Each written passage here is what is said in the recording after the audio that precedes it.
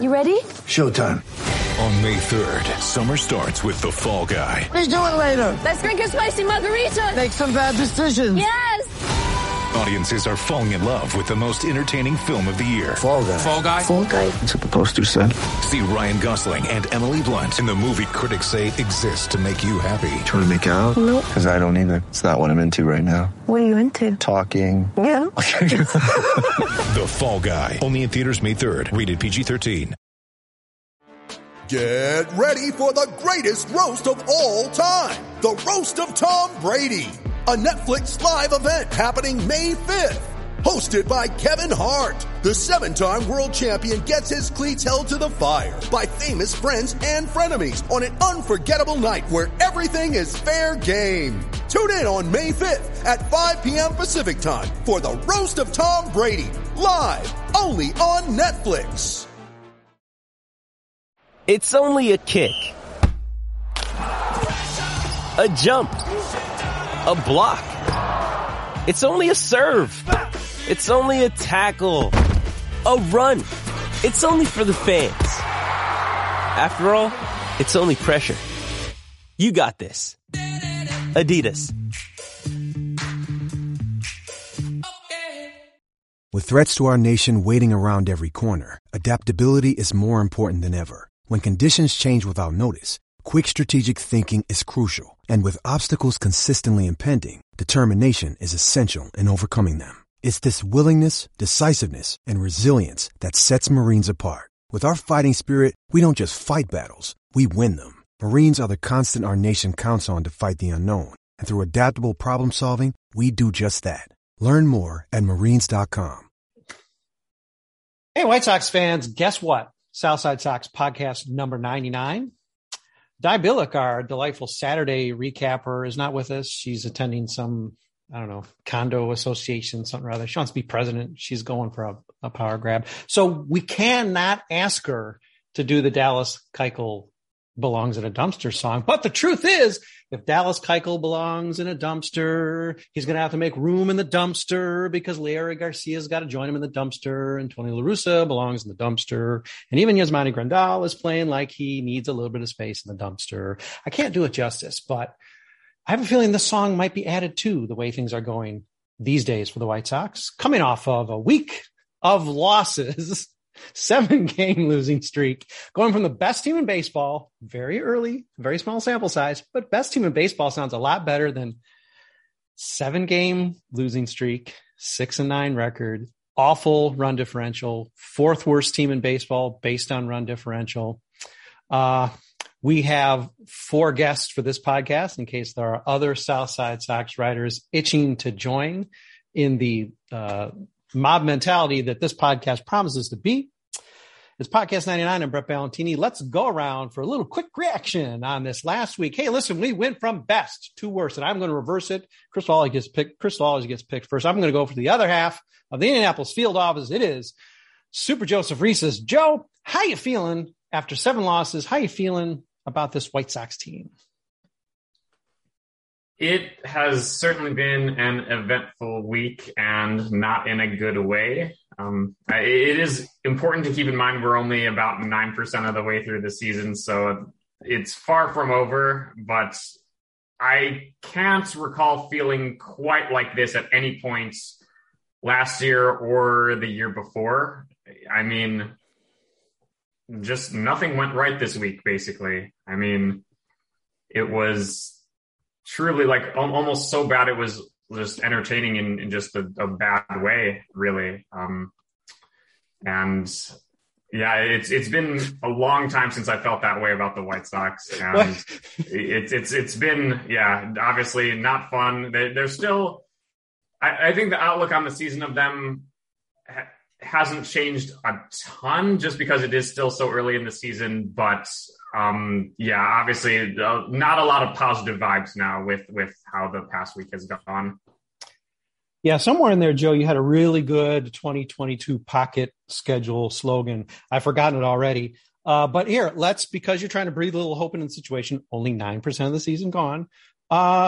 This time last year, game and a half out of first place, exact same position they are right now. in the atrocious division that is the AL Central, where a 500 team is in first place and could be by season's end. Zach Hayes, please give me an answer as to where you're feeling, what you're feeling, where you are, what you're feeling, and who you are when it comes to the Chicago White Sox. That's a whole lot to bite off. I can tell you what I'm feeling, which is obviously quite a lot of annoyance that so many things have gone wrong. I'm pretty balanced, I would say. I'm not swinging too low at the moment because this is how the team was built. This was what it was 2 weeks ago before everything started going wrong. It was a team that was not built to handle a whole lot of adversity or to weather the kind of things that have happened over the past few weeks. So that's they're sleeping in that particular bed that was made, and they will have stretches of 7 to 10 games where they go 6-2 or 7-1 probably, and we won't feel so much of a type of way about them because it'll be in the middle of the season, sandwiched around a million other games, and we're feeling it right now because we are 2 weeks in. But yeah, it's a sucky losing stretch that just tells you exactly how bad they can be, which is never fun to see. Yeah. All right. The promise was after a horrible opening day experience that I believe he was not going to care about the White Sox for a month. He has betrayed that, but that's because he is a White Sox fan and he is here with us on the podcast. Trooper, I imagine that you are not perhaps swinging terribly, terribly low. You're a little bit more in the just kind of shake your head mode. But if you're shaking your head, just how you feeling? Can you maintain some perspective and say, hey, listen, it is just 10% of the season and there's still a lot to go? Well, first off, White Sox, stop sucking. You're upsetting Cat Bear Pig. She's beside herself. Just look at her. The thing that hisses me off most is that we've gone through the rebuild years. We've seen bad baseball, and we're supposed to be past that. And the second game of the doubleheader against the Indians, we saw a rebuild lineup. That was garbage. There was no excuse for it. There was no excuse for sitting better players in April who are healthy and ready to go, and some of them whom are actually performing right now because you want to bet Leary Garcia third for God knows what reason, or second. Take your pick. And I'm tired of this. Brett, the first podcast I did with you, and when you asked me about Tony La Russa and asked me if I was going to enjoy this season because of or in spite of him, and I said in spite of, what was one of the things I listed as a problem I had with with picking La Russa was his history of nepotism. La Russa plays favorites. He did it when he was in Arizona. He took care of his buddies despite all evidence that they had no business being in the positions he put them in. And he's doing it now to the detriment of the team. And it is so tiresome to be subjected to this as a fan and just have to accept this because there's nothing we can do about it. There's nothing Rick Hahn can do about it, unfortunately. And it's just the frustration of knowing that he can suck as much as he wants and he's still going to have his job.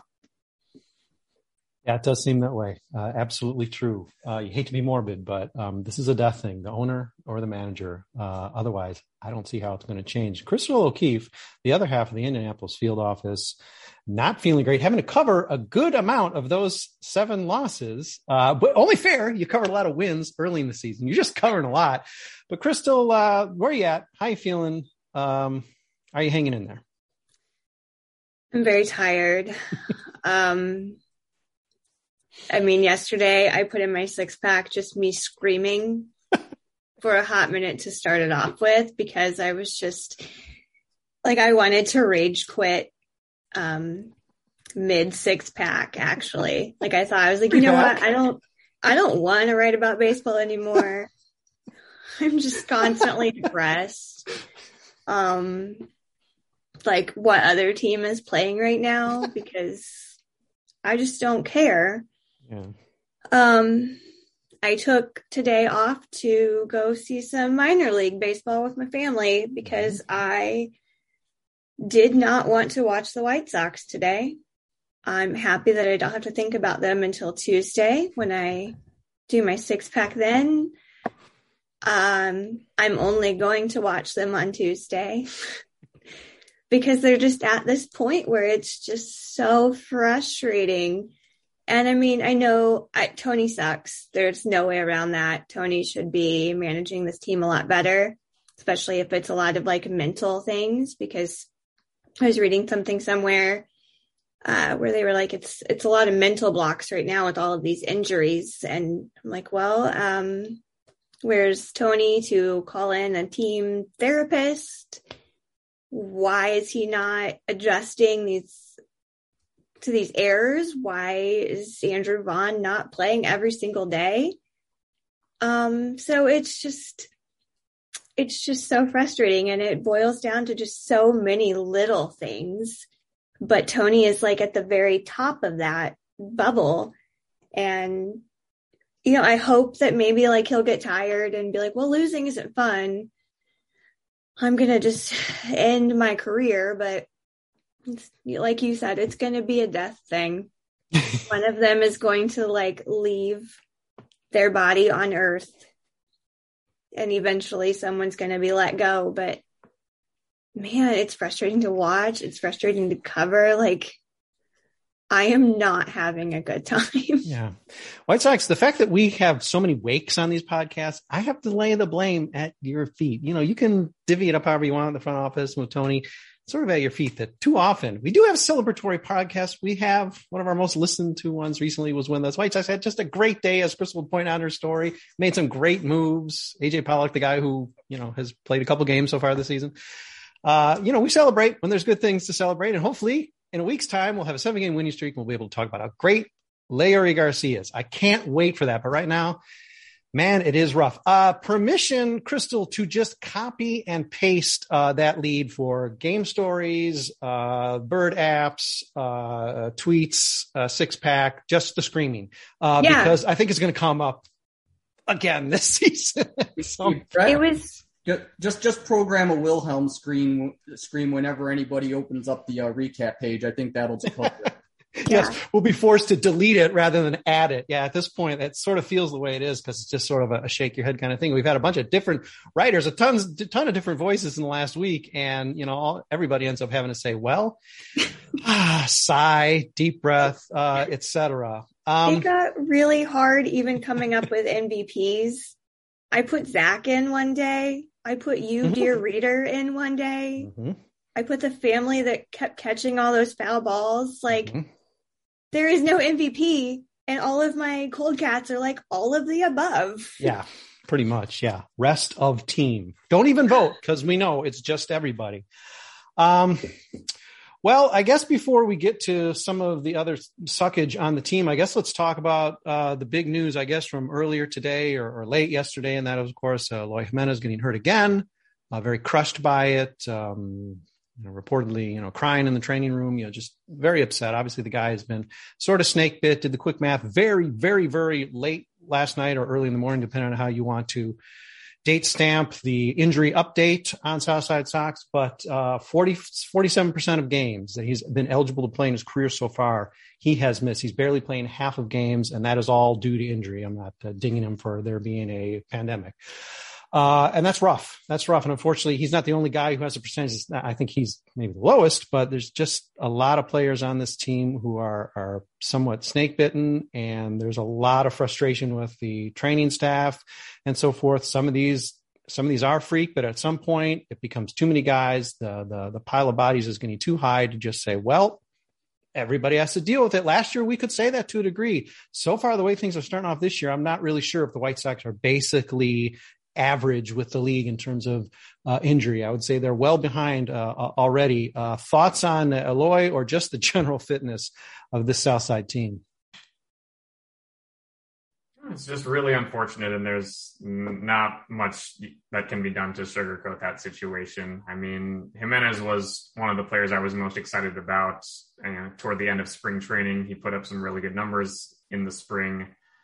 And of course, after having missed as much time as he did last year after a spring training injury, I was really excited to see how he would come out this year. And the little bit that we did see of him prior to this injury obviously wasn't too great. Certainly batting worse than the league average hitter in this small sample size, and then to follow it up with an injury of most likely 6 to 8 weeks. I really feel bad for him. It's just very, very disappointing as well how someone who should be one of the team's most intimidating hitters, who really makes the middle of the order look different. To have him gone for any extended amount of time is just really rough. And I would say there are a lot of things this week to be upset about, but that one very well maybe at the top of the list. Other thoughts on the team running out already of ace bandages and ice packs? I was going to say, that one I feel like it could be completely preventable, but learning how to run the base is baseball 101. I mean, my 9-year-old knows how to run a base. I'm not saying he's at fault, but, they fired the strength and conditioning coach last year. They hired a new one, and it's somehow worse than previous years. I feel like, last year sucked injury-wise, but they're really just stacking up to the point where Keelan's heaven is, there's no room. There's no room in heaven for any of these guys. Yeah. It is going to be a centerfold soon. It's not just one page in the magazine. We don't have an outfield. We don't have starting pitching. It's just enough is enough. I don't understand, aside from maybe just shortened spring training, what is really the root cause of all of this. And it's frustrating. There's been a little debate on site about how much this falls on Eloy. I don't really know what the percentage is, but it's not as if he has not injured himself on the base paths at least one time already. He basically missed the 2020 playoffs because he couldn't cut third base properly. Again, maybe these are just freak things, but at some point, and it's not maybe just Eloy, it's a training staff that maybe hasn't prepared him to play. I mean, I don't know. I can't solve this stuff, but maybe Zach or Trooper can. I don't know if the training staff is the right place to look in terms of proactivity and the kind of problems they're having here. I think it kind of tracks with some of the other things that the organization has shown themselves to be consistently not very good at in terms of fundamentals and sort of teaching the basics from the ground floor up. It's like Crystal said, this is kind of baseball 101. How to go max effort while minimizing injury is a thing you can practice. I mean, you look at how Bryce Harper used to play and how he's changed over the years. And the Padres have talked about it with Fernando Tatis and the way he plays. And this is a thing that they are very clearly not doing. And it seems to permeate. I mean, Leury Garcia has been around for 10 years and he's still sliding headfirst in first base, much to Steve Stone's headache.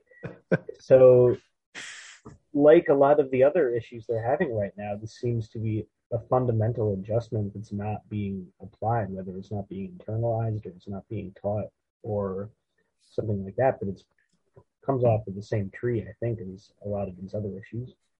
I think a massive binder called the Cardinal Way is just ripe to be made fun of. But as opposed to having a pile of bodies and dead players, I would prefer something that I could easily make fun of, #Cardinal Way, because at least then you'd believe there was a way, even if it was the wrong way. Maybe the White Sox way would be, I was sort of afraid of what that binder would have in it, but at least there's a binder that you could point to and say, well, this is what they were supposed to do. And then if it's really bad, then I guess you just fire everybody, but then we can't do that because we have Tony La Russa and Jerry Reinsdorf and Rick Hahn and Kim Williams and Lord in heaven. Hey, let's take a quick break and then let's come back and talk more about the White Sox. And maybe we can even wind this around so that, something's positive. They're coming home. So I guess if they're playing badly, they'll hear boos. I don't know if they're playing good, they'll hear a lot of cheers. Hey, come back. Stick with us. We're coming back. You can come back if you want to, or you can just stick around. We'll be back in a minute. Hey, White Sox fans, it's podcast number 99. It's Mothership. I'm Brett Ballantini getting to host this. Again, sorry, the tone perhaps might be a little wakey, but really not too cussy yet. Hey, good for us. It's just bled out of us. With the exciting season of championship window and 2-3 weeks in, the White Sox are free falling at 6-9. Thankfully, they're in the AL Central, which means, man, it's striking distance. It's like one sneeze and they're back in first place. So, hey, who knows? Next podcast, we'll be talking about the dominant, best in AL Central, best in baseball, whatever it's going to be. Run differential, perhaps slightly corrected. Chicago White Sox. Let's hope we get to do that. Liam Hendriks seems to have a problem tipping pitches. Liam Hendriks seems to not be able to get away with tipping pitches because he also seems to, I believe, at least Zach and I have spoken on this. We maybe all have had these individual discussions that when he's under siege a bit, when things aren't going well, he just wants to bristle up and just chuck the ball harder, which doesn't always work. Sometimes you can get away with it and it doesn't always work. Is the fact that we have a closer who has been very hot for a couple appearances and very cold for a couple appearances, is this going to be a problem? It's already a problem at this point. Is this going to continue to be a problem? I think the fact is there are very, very, very few closers out there who are not going to give you problems at some point. Closers are by nature infuriating. Can you remember the last time we had a closer who didn't make you have this kind of conversation once a year? I mean, it happens with most of them, it feels like. I don't know if he's tipping pitches or anymore. He can't throw a slider for a strike right now, and he keeps throwing the fastball right down the middle, and he keeps getting beat on it. It seems like a pretty simple thing. So, yeah, it's obviously a problem because, it's not good that this is your $60 million closer, but given that that's how simple the issues are, throwing the breaking ball for a strike and commanding the fastball a little bit, I don't know how much you can really do about it other than just sort of let him work himself out of it as these players usually do. I mean, you're not going to demote him, so what conversation is there to be had, really? I guess. And again, maybe this is just a rear back and chuck it mentality, but he is showing the laces every fastball. It's out of the glove. And again, maybe that's not something. I mean, listen, I'm not in the major leagues. I'm not wearing the batter helmet, so maybe it is still difficult to pick up. It seems it's noticeable to me, and I'm an idiot. So, I hope that can get corrected. And maybe that's not even the issue. Maybe he's just throwing hittable pitches. And as you just pointed out, Zach, he's not able to get his occasional rare non-fastball pitches over the plate. So I guess it's sort of a moot point whether he's showing the ball before he throws it, if he can really only throw one pitch, because a guy like Buxton is going to line that up and take it into the second deck. Hendriks specifically, or a bullpen in general, the pitching, again, just like last year, even though the headline names aren't there, is carrying this team to 6 wins, but carrying this team, war-wise, the offense is basically nil. And the pitching is actually doing pretty well, led by Michael Kopech and some other guys. And the bullpen's actually holding up pretty well in spite of Liam Hendriks. Concerns, though, is this more than just it's the White Sox closer, so we're going to be a little nervous and get a little sweaty? Or is this something that you might fear lingers into the season? I'm not worried about Hendriks because, like you said, it's an identifiable problem and it's a correctable one. And as much as we might gripe about the White Sox, they're not entirely stupid. They see the same things we do. They'll work on it, and it can be corrected. So I'm not super concerned about that. And just the same way, like you were talking about earlier with the injuries, personally, I don't want to assign blame for injuries because nobody's happy about it. It sucks for everybody. There's a variety of reasons that they could and could not happen, things that you maybe could or couldn't do to prevent it. I don't know. The best insurance for injuries is, like we've always said, get more players than you can use. And because you're going to have to use them eventually. And we don't have the waves of players, the waves of talent coming in that we were expecting that would help ensure that there was depth on the roster. Mike Rodolfo's striking out at like a 45% rate in AAA. So unless you believe that St. Blake of Ruthers Ford is going to come up and be our white knight, there's just not much to call upon. Adam Hazley was brought in to be that guy, and he never has been that guy. And this is just what happens when you don't have those waves of talent. We have some pretty intriguing talents in our system, but unfortunately, none of them are really close. I think at the earliest, we might see a couple of them after the All-Star break sometime, and that's if they keep rolling. And I think that's the larger concern is we didn't go all in on free agency, especially for position players. Let's face it, Leary Garcia was like our biggest free agent acquisition for the position side. And the only bolstering we got in the outfield was a 34-year-old guy with bad legs. Yeah, there's no help coming through the door.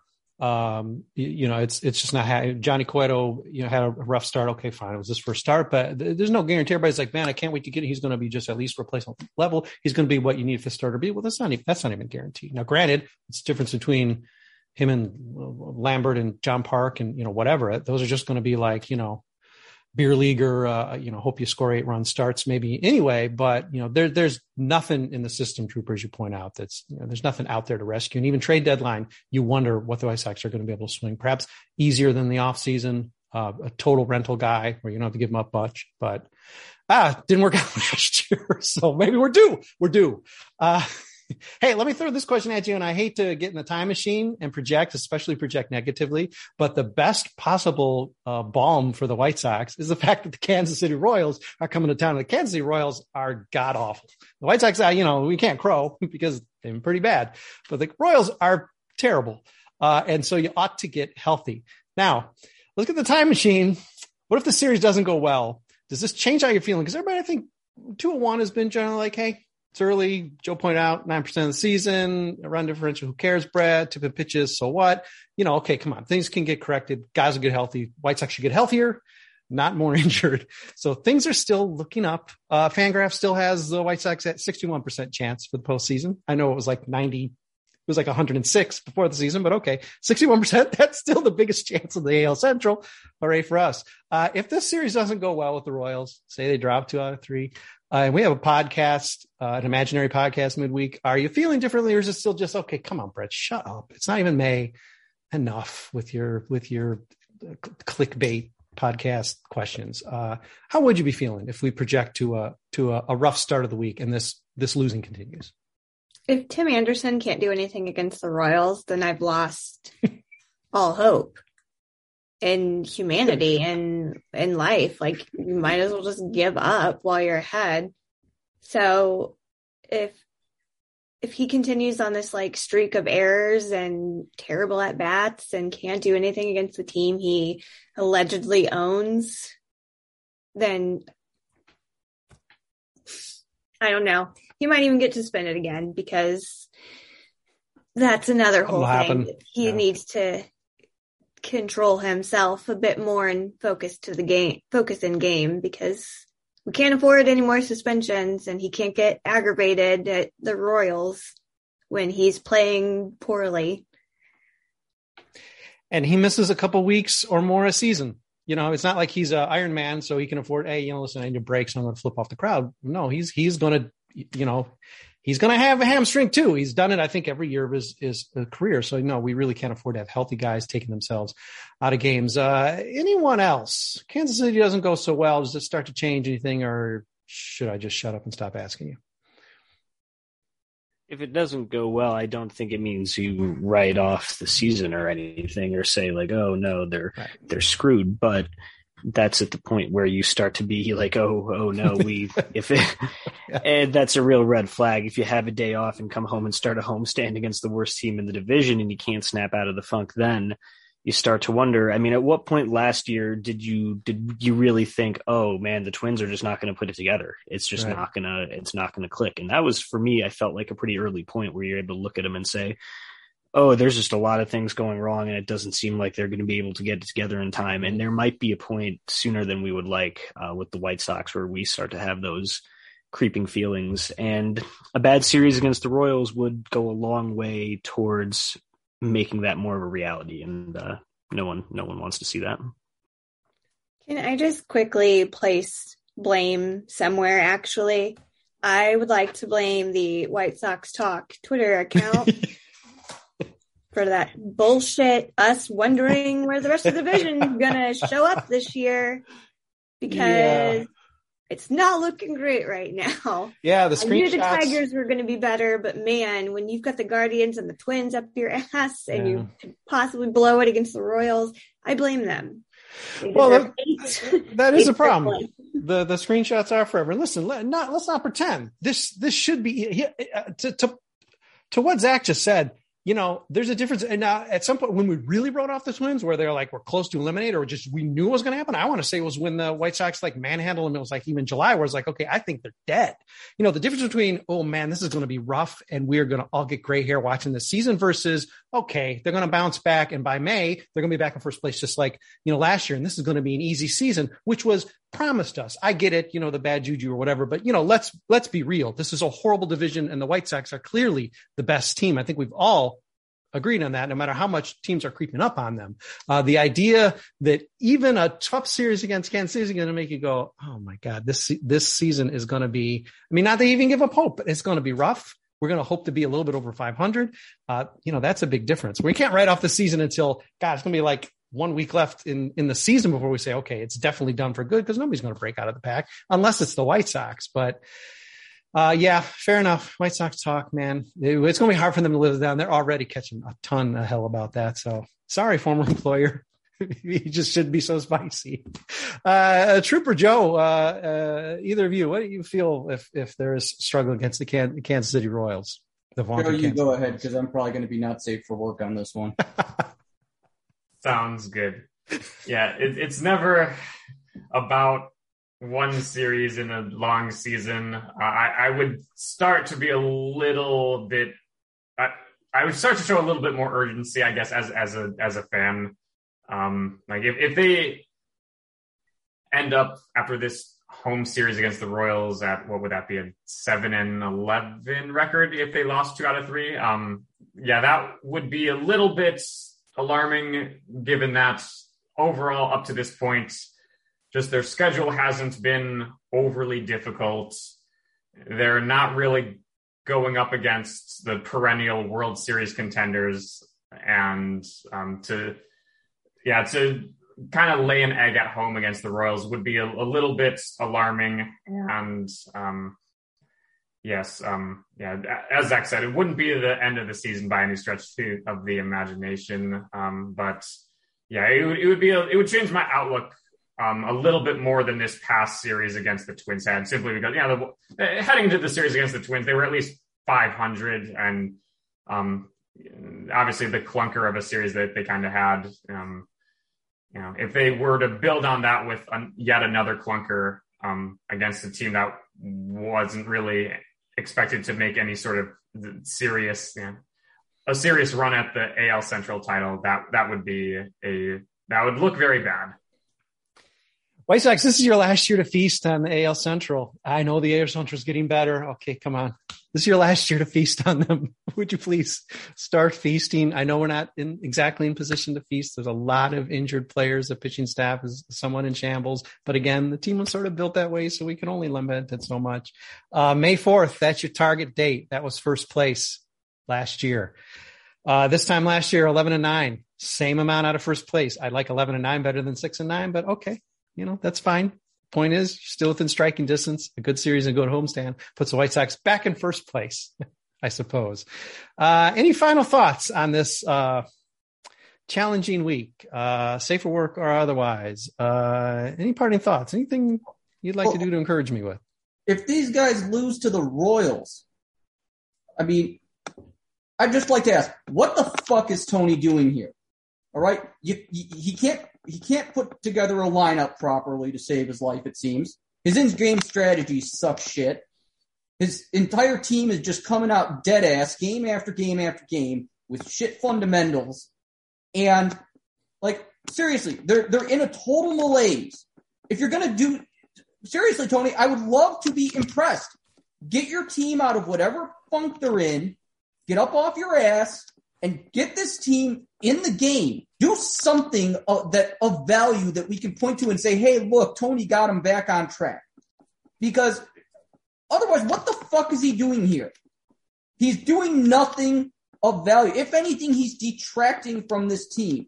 And it's just astonishing that Jerry Reinsdorf let his Dumbass GM spent $190 million on this team without adding pretty much anything to it year over year.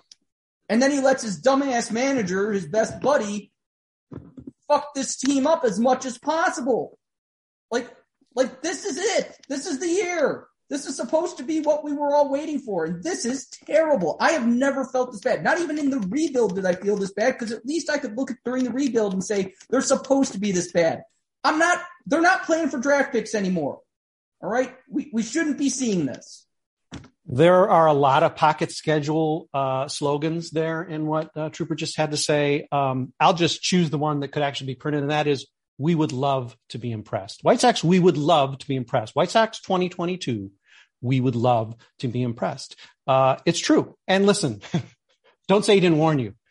Trooper, bringing it home in the way that only he can. Hey, listen, it's Jackie Kressel's birthday. She didn't join us. I had a song ready for her, everything. Sorry, Jackie. We'll just wait another year. And next April 24, hey, maybe you get it. Happy birthday, Jackie. Sorry, the White Sox really sucked in the week leading up to your birthday. Maybe just skip it next year if this sort of thing starts to become a habit. Okay, well, Indianapolis field office, Crystal O'Keefe, Super Joseph Reeses, Zach Hayes, doing a bang-up job this year on coverage for us. Crystal as well. You guys are both cranking it out. Trooper Galactus, thank you for bringing it home in the way that only you can. Glad to have you with us.